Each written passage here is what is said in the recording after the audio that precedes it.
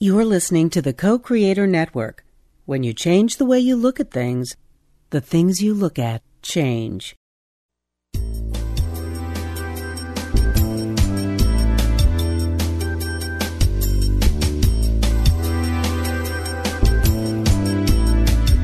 Good afternoon. Welcome to Why Shamanism Now, a practical path to authenticity with your host, Christina Pratt, Director of the Last Mask Center for Shamanic Healing. She's talking about how shamanic skills can bring us to physical, emotional, mental, and spiritual well-being, especially when nothing else can. Now, here's your host, Christina Pratt.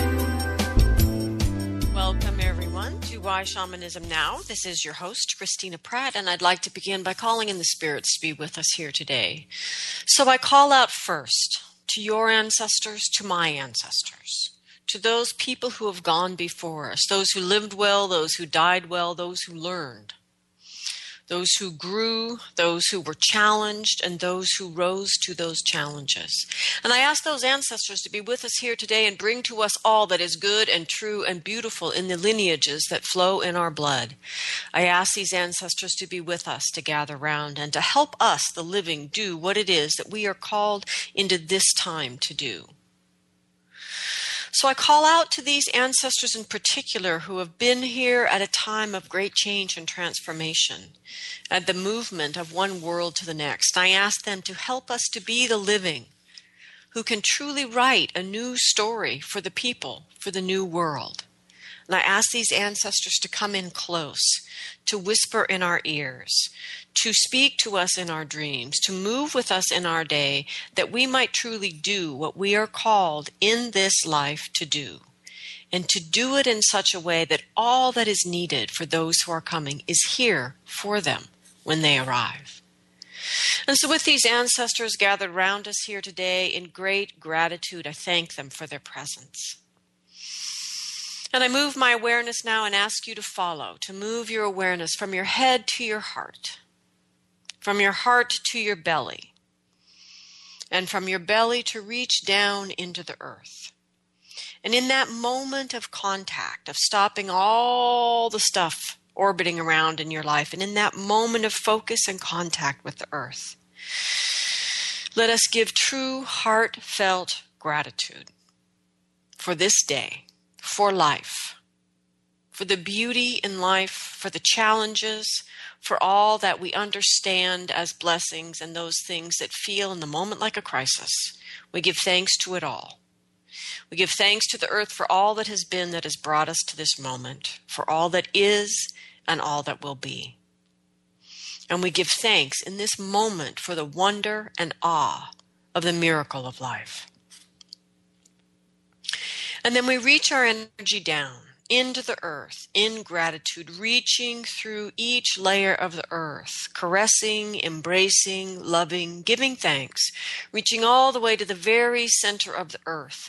And we anchor ourselves firmly there, because this is our responsibility as the living, to anchor here in the center of the earth, and then ask the earth to rise up with us, to bring the energy of the earth up, that energy that restores, that replenishes, that renews, that energy that is at the very core of abundance, of bounty, of all that literally brings life to life on the planet. And so we draw this energy of the earth up, drawing into our very being all the wisdom of manifestation, how to be here in form on this planet in a good way. So we give thanks to the earth for rising up into our bodies, to give us the energy that we need to be grounded, to create a sense of home and a sense of hearth that is open and welcoming to those who are different than we are. We give thanks to the energy of the earth, and we use this energy to create a sense of belonging and connection to those who have been and to those who are coming, and a sense of connection and interconnection to those who are with us in our time, to the living. And we take a moment to really expand with the energy of the earth beyond our sense of humanness to all those other living things that are with us in this moment, to all life, to feel that great interconnection, this great web of life, to reach out into that oneness and to know our tiny place in that great oneness. and to take from that place right relationship with ourself, right relationship with others, right relationship with our environment, and right relationship with the spirit world. And may we come into these relationships in a good way. And we draw on the energy of the earth to help us to understand what it means to be in right relationship and to use the right use of will. And with this energy firmly within ourselves, planted on the earth, taking our stand, knowing where we belong, we reach up from the belly to the heart, and the heart to the mind, and out through the mind to the glorious sky above you, whatever weather it holds for you today. Open to it and reach out through it. Out through the weather, out through the atmosphere, and out into the cosmos, and out to all of the heavenly bodies and the great wonders and mysteries of the universe, out into that velvety darkness, to the highest power of the universe. And by whatever name you know this energy, name it, touch it, reach it, connect with it, and call it down. In this way, we draw into ourselves the energy of blessing, and let it come into yourself, into these proceedings, into your day. They are everywhere. Let blessings come in. Let the protection come in and around and infuse your life. We call in the energy of devotion and generosity and benevolence, and in this way we draw these energies down into our lives, calling in all of the wisdom of the cosmos. We draw this energy in from our head to our heart to our belly, and take a moment and just witness the great lovers, heaven and earth, the yin and the yang, here inside each of us in that great dance, this complementary dualism that is at the heart of all life. The understanding of it is at the heart of shamanic teachings. And let this be in your heart today, this dynamic tension that is of great beauty and gives life. So in that place of the big love, of these two legendary lovers, let your heart be awakened. Let it open to the great crucible of change that it is unique in all the chakras. There is the heart that can call up the fiery, molten passions, beastly and unknown, from the lower chakras up into the heart, and let them be there in their true nature. And call down the crystalline clarity of the mind into the same space, and let these two energies dance. Let them be together in a way that each brings out the best in the other, and in that union, your soul's purpose is born. And may you feel that energy there in your heart, born of that dance of these two great lovers. And may you know just a bit more certainly in this day why you are here, and find in your human heart the courage to do something, large or small, to bring those gifts into the world. So we give thanks to the spirit help that is all around us, above, below, and around, to help us to be the person, the man or the woman that we have come here to be. We have great gratitude for this spirit help.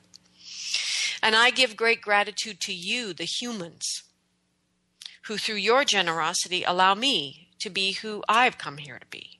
So I thank Malama and Renata, Eduardo, Lydia, all of these people that have given financially to the show. Because of your donations, we are able to keep the show alive, on the air, and free to anyone who has access to a computer around the world. The archives have over 4 years of shows, hours and hours and hours of listening pleasure, and it is because of you that this is made possible, and I am deeply grateful to you. If this show moves you in any way, I'm not saying it just makes you happy. If it inspires you or infuriates you, know that you have been moved. And it is that movement in the heart that is the motivation of right action. So allow that movement in the heart to move you into action in some way to support the show. If you're not able to donate financially, please do something to grow the show. Use what you're learning. Accept one of the challenges. Bring it into your journey circle. Bring it into your own journeys. Learn to journey. Whatever it is that you do it to help things grow so that we do actually become the people who can write the story for the people, for the new world. And I thank you for joining me in this endeavor. For those of you that have never donated and would like to, you can go to whyshamanismnow.com. You can find the archives there as well as a support button.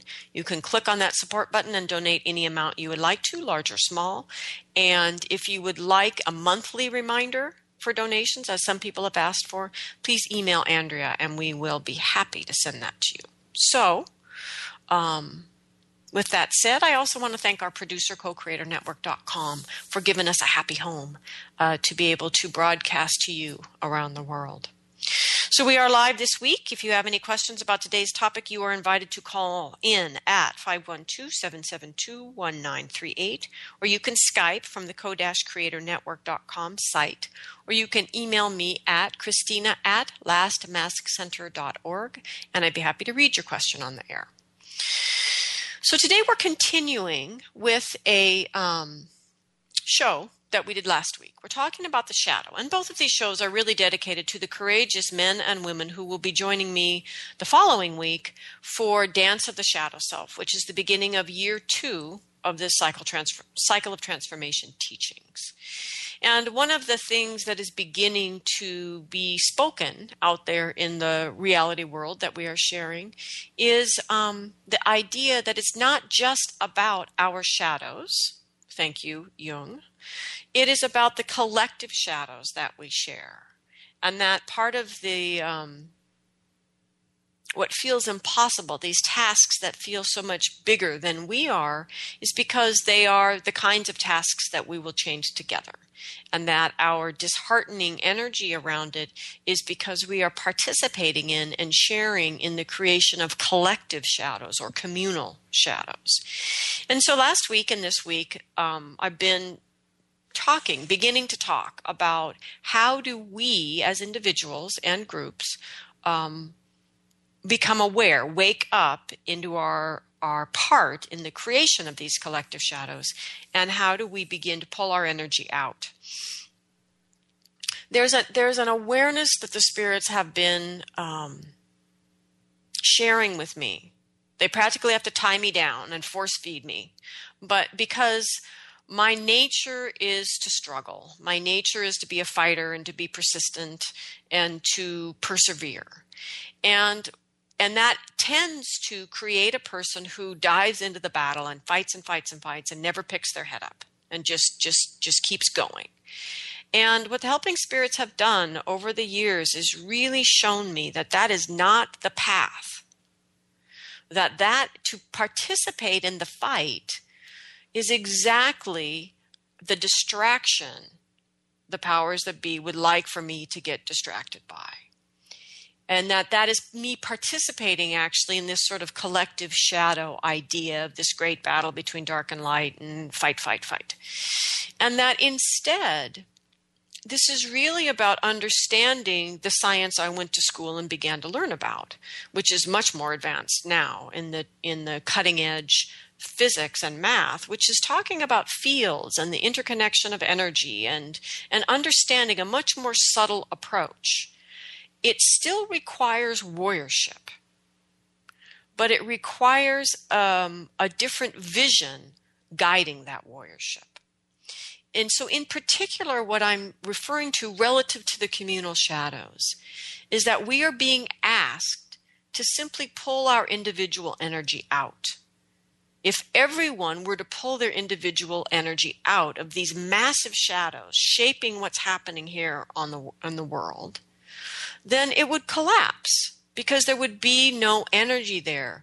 The misuse of power that is defining so many large systems that span the globe now are simply made of individual people making individually bad choices and individual people like us playing into the rest of the roles that go with that shadow story. And so if we refuse to play our roles, the shadow story collapses. We don't need to fight.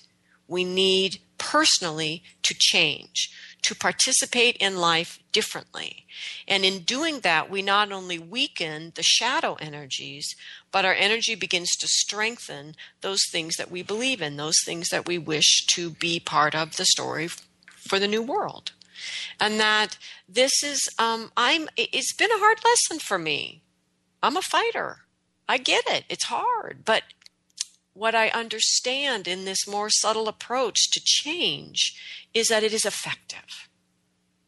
I mean, how many of you were activists in the 60s and 70s? How many of you were raised by people that were activists in the 60s and 70s? Where are we now? If we are going to act, let us act in ways that are effective. And part of it requires a new vision, a new and deeper understanding of what's really going on here. How do powers truly move? And for me, the only thing that has convinced me of this is the helping spirits and their consistent, non-agenda driven influence in my life. So, part 2. So we're continuing this discussion then of cultural or communal shadow energies. Generally, we refer to shadow energies. These are the rejected aspects of ourselves that we put in this archetypal space of the shadow closet. So these are also the rejected energies of the culture that we put in this communal shadow closet. These are, and more accurately, we could say that these are the energies we collude together to reject. We're not usually really conscious we're doing it, but we're colluding to allow it. And in this process then, which is largely unconscious by those of us doing it, and we're all doing it, at the same time, this fact, we're unconscious we're doing it, but the shadow energy that it creates and the people involved in it become very easily manipulated then. For example, through advertising. I had this really interesting conversation on a ship one time. It was one of the few conversations with people on the ship that I actually admitted what I did. It was a very small ship and it could have been bad. So anyway, I admitted what I did to these people because they seemed able to deal with the fact that there was a shaman on the ship. And we were talking, they were asking me, challenging me actually, what do you actually do? Is there anything effective that you actually do? And what I talked about really was helping people to shift their awareness from being driven in life by perceived needs to being able to understand the reality of their actual needs. And this guy started laughing.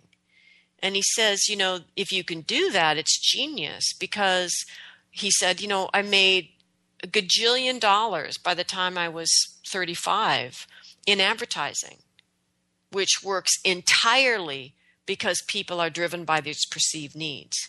He says, if there was no more perceived needs, there would be no more advertising. And so this is what I mean, that when we play into these collective shadows, because of our perceived needs and our collusion with each other, it's largely unconscious, but at the same time, it makes us sheep, lemmings. We're really easily manipulated as a group to see things, do things, and begin to believe things.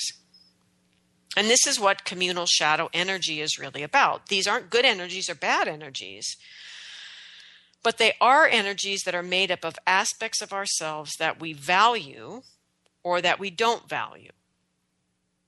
And so it's not that they're good or bad, it's just energies we disown for whatever reason.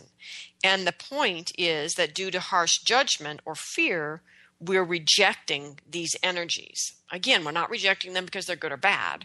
We're rejecting them because we got taught to. We got taught to judge them, or we got taught to fear them. Who did we get taught these things by? People already colluding with the cultural shadows. So it's a great big self-perpetuating system that is ultimately, in terms of life on Earth, not sustainable. But back to communal shadows. So these energies are lost then to this collective unconscious, and they end up repressed, undeveloped, and denied. And the important thing to remember from last week's show is that the shadow, whether individual or communal, is a closet filled with undeveloped potential. You're trying to get some energy, resources, ideas, creativity to make something new happen. Go to your shadow closet. It's a ton of potential. Trying to change the world, change the government, change advertising, change the healthcare system. Go to the collective shadow. It is an enormous resource of unclaimed potential that is simply being used by those systems that are nefarious enough to manipulate in that way. So pull your energy out. Pull your potential out. Use those allies for your own soul's purpose. So that was the important thing to remember. Well, one of the important things to remember from last week's show. And that this undeveloped potential that we don't know about it because it's unconscious. Anything in the unconscious we don't know about. So the part of ourselves that we send to this communal shadow closet, they ferment, they brood, they twist in on themselves over time, they change until they begin to function as an enemy to the very dreams and visions of the people. And we can really see that in how banking, which in the old days was a way that those who had could help those who didn't quite have make a step up with a loan or something simple, which you had incentive to pay back early. It was a simple thing, but it's taken on this proportion in this communal shadow piece where now this very thing that used to serve a function now functions as an enemy.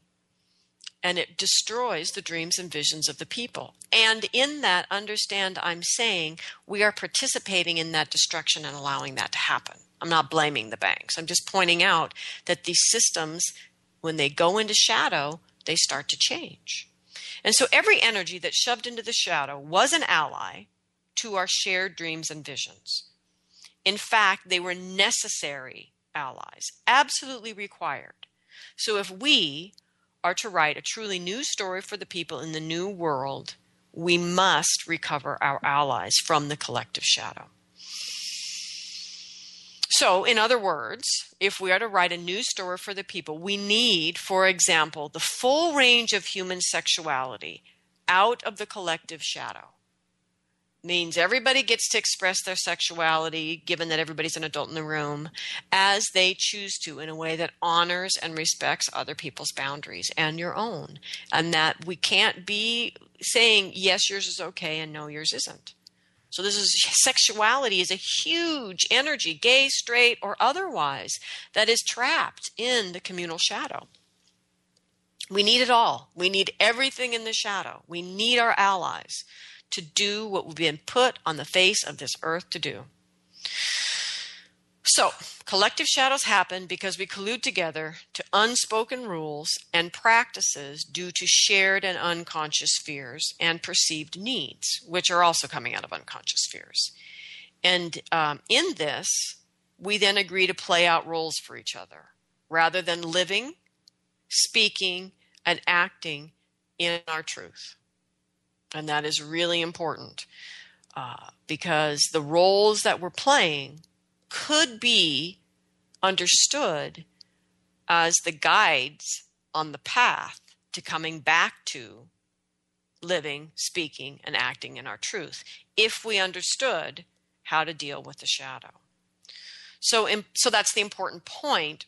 Number 2 from last week is that these roles that we play and that we're playing out for each other in these communal shadows are perfect. These roles are perfectly designed to bring us through pain and suffering face to face with the self we have disowned. And the self that we have disowned is the ally that we need. See? It's perfect. Now, it's not everything is as it should be, so we don't do anything perfect. I can't stand that phrase, well, everything is as it should be. It makes me crazy because it implies I don't need to act. Everything is as it should be, so I don't need to do anything. Well, no, that's not the point of that spiritual truth. The point of that spiritual truth is much more painful. The point of that spiritual truth is that it's excruciatingly, painfully, breathtakingly Byzantine in its crazy logic perfect. In the way that if you are willing to follow the crazy logic path, you will meet your enemy, which is the self you have disowned, and you will become the person who can transform that enemy into your ally and become the person who can live your soul's purpose. And we're back to point 1. Your shadow is a closet of untapped potential, perfectly twisted for you to learn to be the person who deserves your true allies. The collective shadow is vast. It is shared untapped potential, waiting for us to get over ourselves, our lack of confidence, our blame of others, our fear of our power, and become the people worthy of our allies. And these are allies we trapped in our collective shadow. And these are the allies that we need to write a truly new story for the people, for the new world. So last week, we explored the collective shadows that arise when we are asked by life to step into leadership, and those that arise when we are asked to heal. And so leadership requires a strong heart. It is a thankless task. And leadership is the story of expressing power in the world in a way that demonstrates personal mastery and teaches others to express their power. In other words, good leadership breeds good leaders. So a leader, in a sense, a good leader, is always trying to replace themselves with the next leader. I just had a moment of realizing how far we are from that. Sorry, I about fell off that cliff. Anyway, back to the task here at hand. Okay, so when we go into fear, that strength of heart that is really required for that quality of good leadership collapses. And we default to weak-hearted leadership. And weak-hearted leadership means we have to compensate with something other than true leadership. Because that weak heart doesn't find the courage to trust the goodness of others or the necessary acceptance, objectivity, and discernment that is required to exercise good leadership. So weak-hearted leadership emerges in the righteous zealots who stand their position at all cost. They're totally positional. And I got some emails and questions about righteousness. And so, I want you to really understand, we're talking about the person who would let the world and all life collapse around them just to stand their ground without any understanding that what we need to do collectively is understand what is the essence of the ground that I stand on, what is necessary, what is the part that I bring to the conversation, not that I own the conversation. So another way, weak-hearted leadership emerges in these righteous zealots. It also emerges in those who lead by stepping into the role of the judge. They consider self-reflection a sign of weakness. Responsibility is the act of sissies, right? They never admit to anything, right? And they blame others for everything that is wrong. And that is those who lead through judgment. And then the shadow of the leader also emerges in those who lead through control. And they are so attached to their outcome that their vision is not adjusted in any way to accommodate reality or reason, right? Nothing, right? So then the other thing about the leader is if someone in shadow around leadership is going to become a good leader again and step into that strong heart, there's healing necessary. Healers make good leaders, and healing is the path to good leadership, and good leadership is the path to good healing. So healing requires a full and loving heart. It's terrifying. It's a terrifying position to be in. Nothing frightens us contemporary humans more than living life with a truly open heart. So because of that, we enter the shadow of the healer when that courage required for the full heart collapses. Our actions become half-hearted, and we don't quite risk that full, raw, vulnerable place of true love. So in that place of accessing that whole heart needed for love, for healing, the healer then, so in the place of that, the healer expresses two enormous collective shadows. This is the martyr who does not attend to his or her own healing, and the addict who indulges in the neediness and withdrawal that happens when we become half-hearted. It's the nature of half-heartedness, is it's needy and withdrawn. And so we seek this false intensity. And those actions, that seeking the false intensity through addiction, is completely rewarded socially. Workaholics, sexaholics, all these people, totally rewarded socially. And so we see how the very social structure supports us giving over into these roles in the collective shadow. So this was last week. And so in just the whole healer leader spectrum, we've discussed huge systems that appear to limit and shape our lives. We have described governments, we've described religions, we've described our current healthcare system, we've described history in the past world. And they all move in this place of our collective shadow. And these systems, this is the piece that is so important. These systems are perfectly designed by us to give us these roles to play until we get so sick of the outcome of playing those roles that we are forced to wake up in this dream. And we wake up from our complicit sleep to these shadow selves, and we accept them. And then we become the people who can transform them. And we become then worthy of our allies, worthy of these selves we have disowned. And we must become worthy, not just for ourselves and our own shadow work, but because we are needed in the collective or by the collective to pull our energy out of the shadow so that it grows weak. These shadows, it's collective, so that they grow weak, and to put our energy into the new story. The people that are willing to speak and to act from a place of truth. Okay, so that's one half of the story. So the second half of the story of this collective, as if that wasn't enough, right? I know, I get it. So let's look at this other half, though, of this collective shadow story that, it doesn't imprison us, but it is as if it's in the very air that we breathe. And there are some days it does feel like a prison, granted. But that's part of the very shadow message itself. It's not. It never is. It's just a dream that we can wake up in and become lucid and change. So, it is really, really critical to wake up in this dream and to take the crazy logic pill. It's just like the Matrix. Take the right pill, Neo. We have to take this crazy logic pill. This transformation of the collective shadow is absolutely necessary, or nothing else changes. And so there is a piece of teaching from the spirit world. And I'm not the only teacher who shares this. But basically the teaching is this. Until you bring just a little bit more warriorship into your life, nothing else can happen.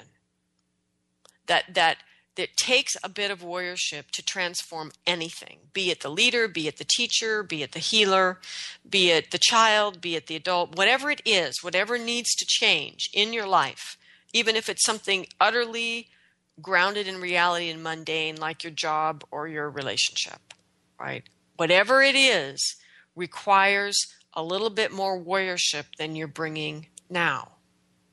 And so everything, all the change that needs to happen, all the transformation that is calling out to us, happens if we bring a bit of warriorship, a bit more warriorship to our day, to our life.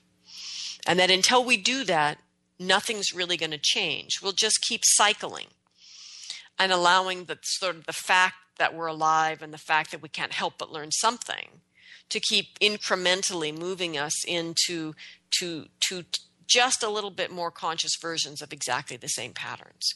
Because the problem with that theory about that being okay is that your energy is still in the same pattern, which means your energy is still invested in the collective shadows. And what we're trying to talk about here is raising some awareness around our communal responsibility to transforming these shadows. It's not just about us as individuals. And yet we need to learn how to do it as individuals to have the skills to do it collectively. Okay, so my point here then is this piece, true warriorship, is a really important energy to begin to draw out of the shadows. So if you're going to just do one thing, if you're going to listen to both these shows and do one thing, then here it is drawing a bit of warriorship out of a shadow expression in your life and bring it in to your everyday awareness. Accept it, transform it, and then make it an ally. And that little bit of warriorship then will allow you to change whatever else the next thing is that's on your list. So true warriorship requires an open heart. However, in the politically correct, New Age pixie dust approach to spirituality and shamanism promoted by the collective shadow over the past 20 years, this has created the belief that anything having to do with war is bad. Just across the board, it's bad, right? No judgment there. So warriorship becomes bad. We can't use war language to speak of anything spiritual, or we're not being spiritual, right? There's a little politically correct police. And there are fewer. And so what I've noticed as we've moved away from any kind of actual conversation about warriorship or true warriorship and the open-heartedness it requires, is I see fewer and fewer truly open hearts in the world. In this effort to move away from war as a solution, which I'm totally down with, right? Because we're moving so much energy in the shadow, we end up creating a whole bunch of people, right, with closed hearts. It's not working. So the warrior is collectively defined as bad. And then there's these fewer and fewer hearts that are open in the world. And what I see, unfortunately, the change in the last 20 years is that no one has the balls to kill off the parts of themselves that no longer serve them. It's all about forgiving everything and accepting everything and loving everything. But part of the warriorship piece in that understanding is, if I am going to have new resources to do something different, I must sacrifice something that's no longer useful. I mean, this perspective of just not having the balls to kill something off that's not useful anymore is suffocating and stagnating.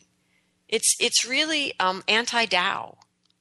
It's missing the point entirely. But that's what shadow energies do. That is exactly what shadows energies do in their great perfection. And so what's happening, what I really see happening in the transformation over the last 25 years is that the warrior inside each of our hearts rises silently, turns his back on this village of well-meaning people, and sets out to find Crazy Woman, leaving us behind and grieving with each step for those who do not have the heart to do what it takes to truly love life. Living each day with an open heart takes great courage. It's not about being nice. It takes great courage to live with an open heart. Have absolutely no illusions. You cannot nice your way into this, or pixie dust your way into this, or perfect yourself into this. It is an act of warriorship to greet each day with an open heart. And warriorship is in the steady daily repetition of discipline. And it is equally in the moments of crazy, unscripted, hair on fire actions required to discern what is truly going on, face our fears, and do whatever it takes in the moment. And that is warriorship. And without it, we will not change the story. With it, we will. And that is why, if all you're going to do is drag a little bit of warriorship out of the collective shadow, do it. So here's how you would know if you've got warrior energy participating in the collective shadow. So the open heart of the warrior collapses, right, as we move into shadow, and all manner of misuse of power arises. Okay. And each of these misuses of power, since this is the great teaching of the uber shadow of the old world that we've just stepped out of. So all of us alive listening to this show lived it. So we know it. So we have that story. And the great teaching in the shadow of that story is about fire, the misuse of fire, and the right use of fire, the right use of will.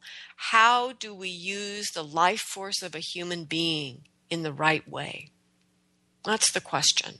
And the shadow energies of that old story lay out for us in great beauty, legendary beauty, all of the ways to misuse power. And so we have this shadow energy beautifully displayed around us for us to learn from. And we are participating in it one way or another. And it's all about these crazy things we do instead of picking up our power and using it in a good way. So there's the first one then. There is the rebel without a cause. So the open heart of the warrior collapses. It's closed heart. And what emerges in our need to take action is this rebel, where the power is owned, but it's misdirected because the heart is closed to a larger vision and the connections and interconnections that are present with others.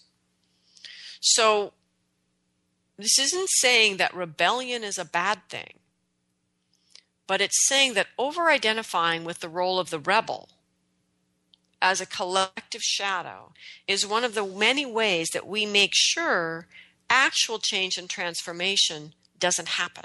It renders the warrior ineffective when it just cycles in this identification with the rebel. So another shadow, collective shadow of the warrior, and this takes lots of roles to play this one out, but is the energy of the disciple. And this is the energy of your warriorship heart, your big open heart collapses. And so you don't own your power and you project your authority. You still own your authority, but you project it out. It's misdirected onto some teacher or guru. And in that, then there's no taking any responsibility for the fact that the teacher or the guru in your life is now going to have to play out your shadow around warriorship for you, because you've just cast them in that role by projecting your authority onto them. And then the next piece that happens that makes this unproductive, other than the obvious, is that when that happens and the teacher, guru, shaman, whomever, president, turns out to be human and flawed. Hello, human, flawed. Okay, human and flawed. We're horribly betrayed. Without realizing in our enormous power that we're not owning, we've just cast that person in that script to show us our misuse of power. No one is innocent in these collective shadows. So another collective shadow of the warrior energy. So the warrior's open heart collapses, and the power then is not owned, nor is the authority. And the action that comes out of that, the collective shadow energy that comes out of that is the victim. And so with the warrior's heart closed, when we step into that role, we cannot see the power of our own actions and the power of our inactions. And the blame is placed everywhere else.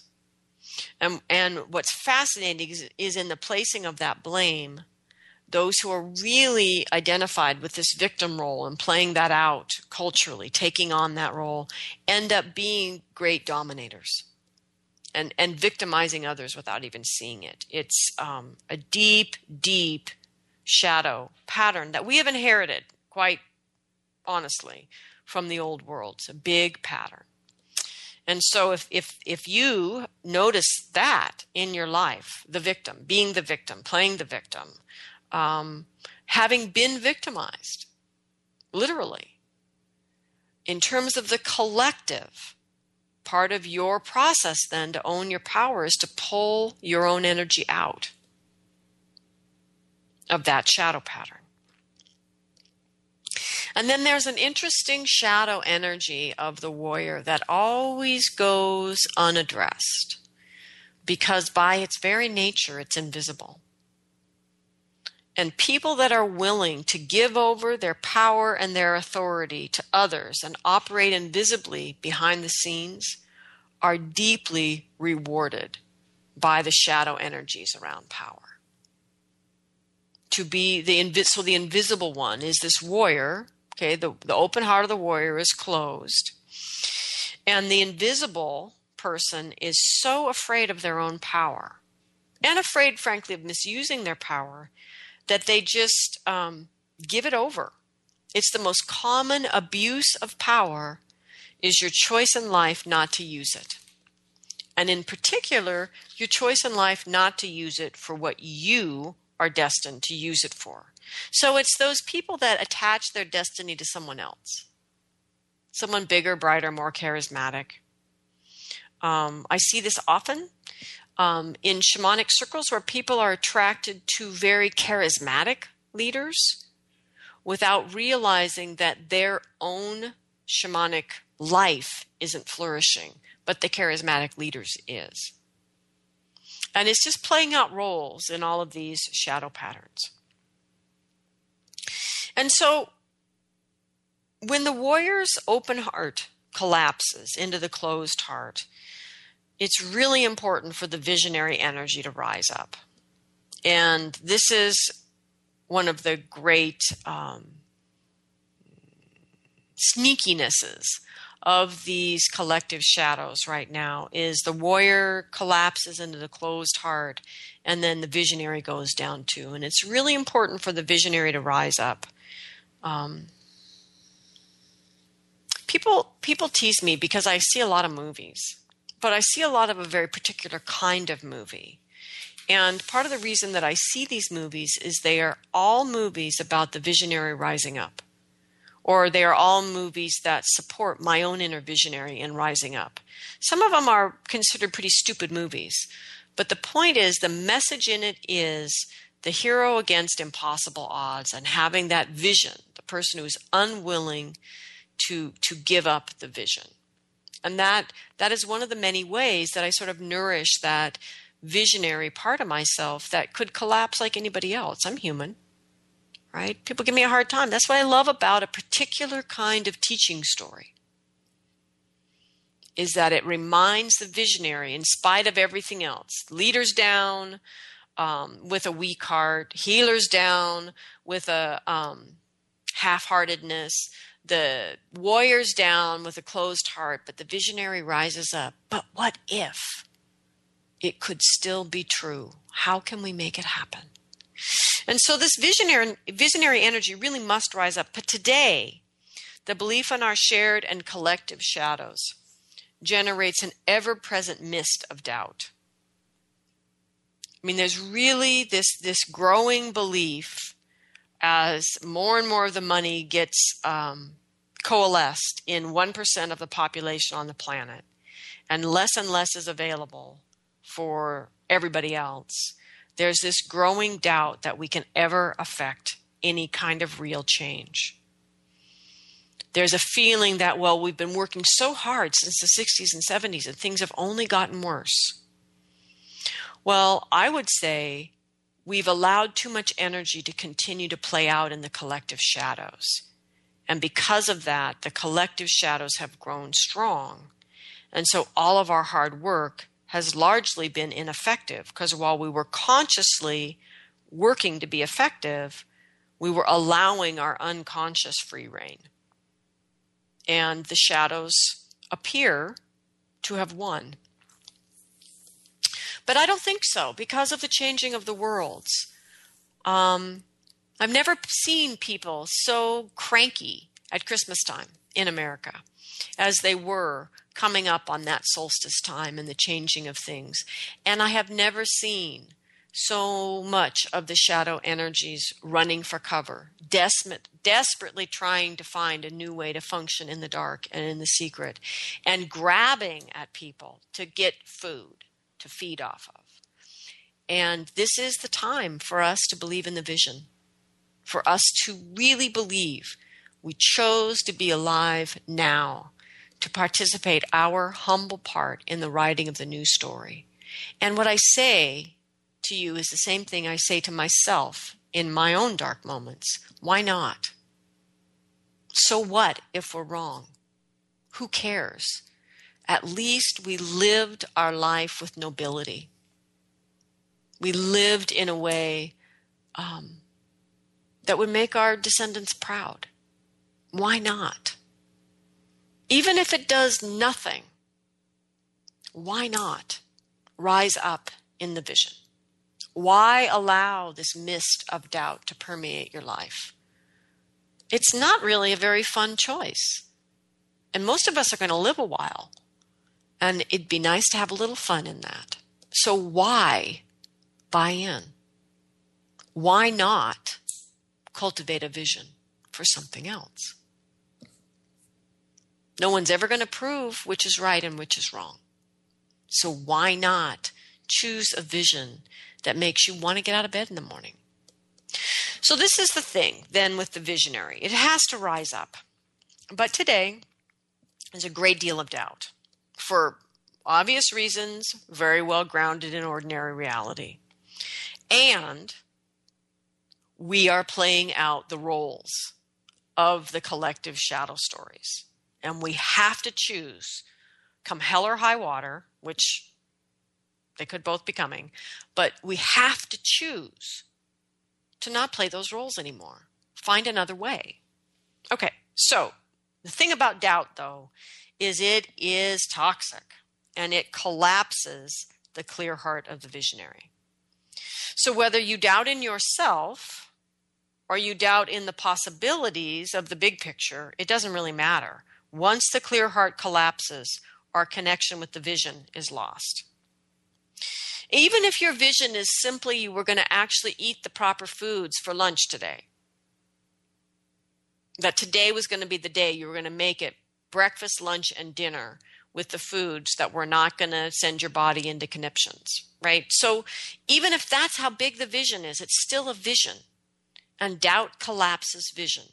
And we need to be aware of that and understand doubt for the toxic fume that it is. So, whether you doubt in yourself or these bigger possibilities, the heart collapses and our connection to the vision is lost. And what is meant to inspire then becomes a liar, right? So instead of staying in the vision, the creativity and the imagination begin to create the lie, to reinforce the shadow collective story. So we begin to lie to ourselves about who we are. Oh, I'm such a fuck up. I'm never going to eat the right thing for lunch. I'm never going to lose this 30 pounds, right? That's the story we start to tell ourselves. We start lying to ourselves immediately. As soon as the clear heart collapses, the liar takes over. And we lie to ourselves about who we are and what we truly need in life. And we lie to others about what we believe matters, about what truly has meaning, about what is worth living for. One of the greatest lies, actually, is this: but I love him, but I love her. Now, that actual statement probably isn't a lie, but we're saying it instead of saying the truth, which is, I love him and I know in this moment this relationship is not right for me. That to be in it, I must deny my own self-love, my own self-worth, my own whatever, right? That's what that statement means. But I love him, but I love her is covering up the lie we're telling ourselves. That's happening because we've collapsed the vision of the relationship that would support and sustain us, that we could contribute our true authentic self to and support and sustain another. Right? Very simple. Very toxic. So when we let the lying to ourselves and the lying to others begin to define our conversations and our visions, we arrive at self-denial, which is the great feeding trough of the collective shadows. So if we deny ourselves, then our self, if we deny ourselves, we're not using it. Then our self is there, for everything else to feed off of. We're just food. Think about it. So inhabit yourself, for better or for worse, exactly who you are in this moment, warts and all. We have collective shadows to dispel together. We must disperse them so that we have a page to begin to write this new story on. And it's okay. It doesn't have to be a blank page.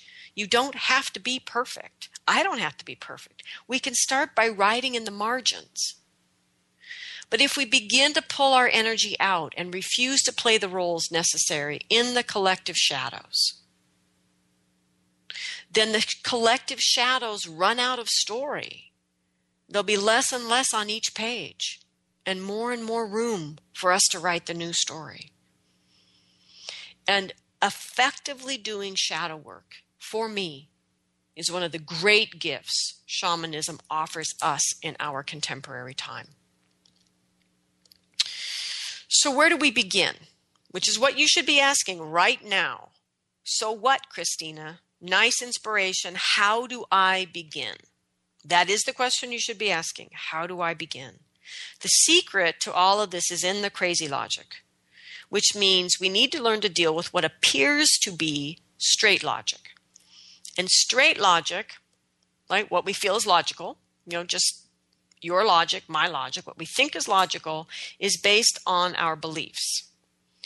And so if we want to learn to clear these energies, we must learn how to actually dismantle a belief. So beliefs are tricky little things because it's, again, like arguing with a fundamentalist. It's a waste of time, right? Because beliefs are arguing with beliefs, and it doesn't work, right? A belief exists in ourselves that we would stand up for and fight for and argue about because there's in us a logic that supports the belief. Now, the thing that we don't understand, our mind tells us that this logic is some sort of pristine, like computer motherboard or something. And it's not. It's more like the mousetrap game. It's cobbled together. The boot kicks the bucket drops the bowling ball, it rolls down the stairs, it falls into the flower bed. It's the logic that supports our beliefs is utterly and completely cobbled together with some truths and some very weak, weird links of logic that are entirely created by the strangeness of our life. Whatever happened to happen to us becomes our reality. And often the things that happen to us as children, not necessarily because of us, but to us as children, become parts of that logic. And so our beliefs are always this sort of pristine, I think of it like the Washington Monument in D.C., these monoliths of pristine beauty. I am a belief. But that whole thing is built on this crazy structure that barely holds itself together, which is this logic that we run that supports why that belief is true. And so this is the way you deal with a belief that you find in yourself. You say to yourself, belief, you're interesting. Why are you true? Don't argue with it. Accept it. You're true. So explain to me why you're true. And feel, don't just think, but feel the logic. Kind of see it as this crazy cobbled together contraption that supports that belief. And as you listen to it without arguing, you cannot argue. You must accept. You must be curious. You must be interested. And see the logic that supports the belief. In it, there will be one link in that contraption that is utterly insane. It is absolutely not true. But the logic flow that supports that belief is founded on it. And it can be a belief like, Dad left, so I'm bad. Mom was borderline personality, utterly abused her power, so I'm not going to use mine at all. I might hurt someone. It's these little pieces that we draw out of our life experience that link these beliefs together. And so what we do is we go into that weak link, that place where we have this utterly insane idea of reality, and we undermine that with the greater truth of the connection of all things, the greater truth that everything is energy, and even the greater truth that we're all here playing out shadow patterns together, that we're all here together for a reason, to play out roles with each other, the greater truth that we chose it all before we got here, and that we've created everything, even as children, dependent on others through our choices. We bring that greater truth to that crazy little wobbly piece of logic, and it breaks. Not because we've argued it to death, but because we've loved it, we've understood how desperately it came together to hold our life together, and that we today are stronger. We are clearer. We are more open and more loving, and we can hold that in a different way. And so when that logic falls down, the belief topples. Most beliefs are pretty top-heavy as it is. And in that way, we could begin to undermine this logic structure that reinforces our participation in the collective shadow. And then we draw those crazy wounded selves out of the shadow and work with them to transform them in the many ways we already understand how to work with ourselves, and find in that enemy this ally, this true aspect of ourself that we so long ago relegated to that collective shadow closet. And in this way, we will become the people who can write a new story for the new world. So I give thanks to the ancestors who have gathered around with us today and who will be with us every day to help us to do what we have come here to do. I give thanks to the earth below and the sky above and the heart that unites us all. Next week, our guest will be Evelyn Riesdyk. She and I will be discussing her new book, Spirit Walking, and her path to discovering our need for a strong working relationship with spirit, if we're going to move with spirit as the indigenous shamans still do.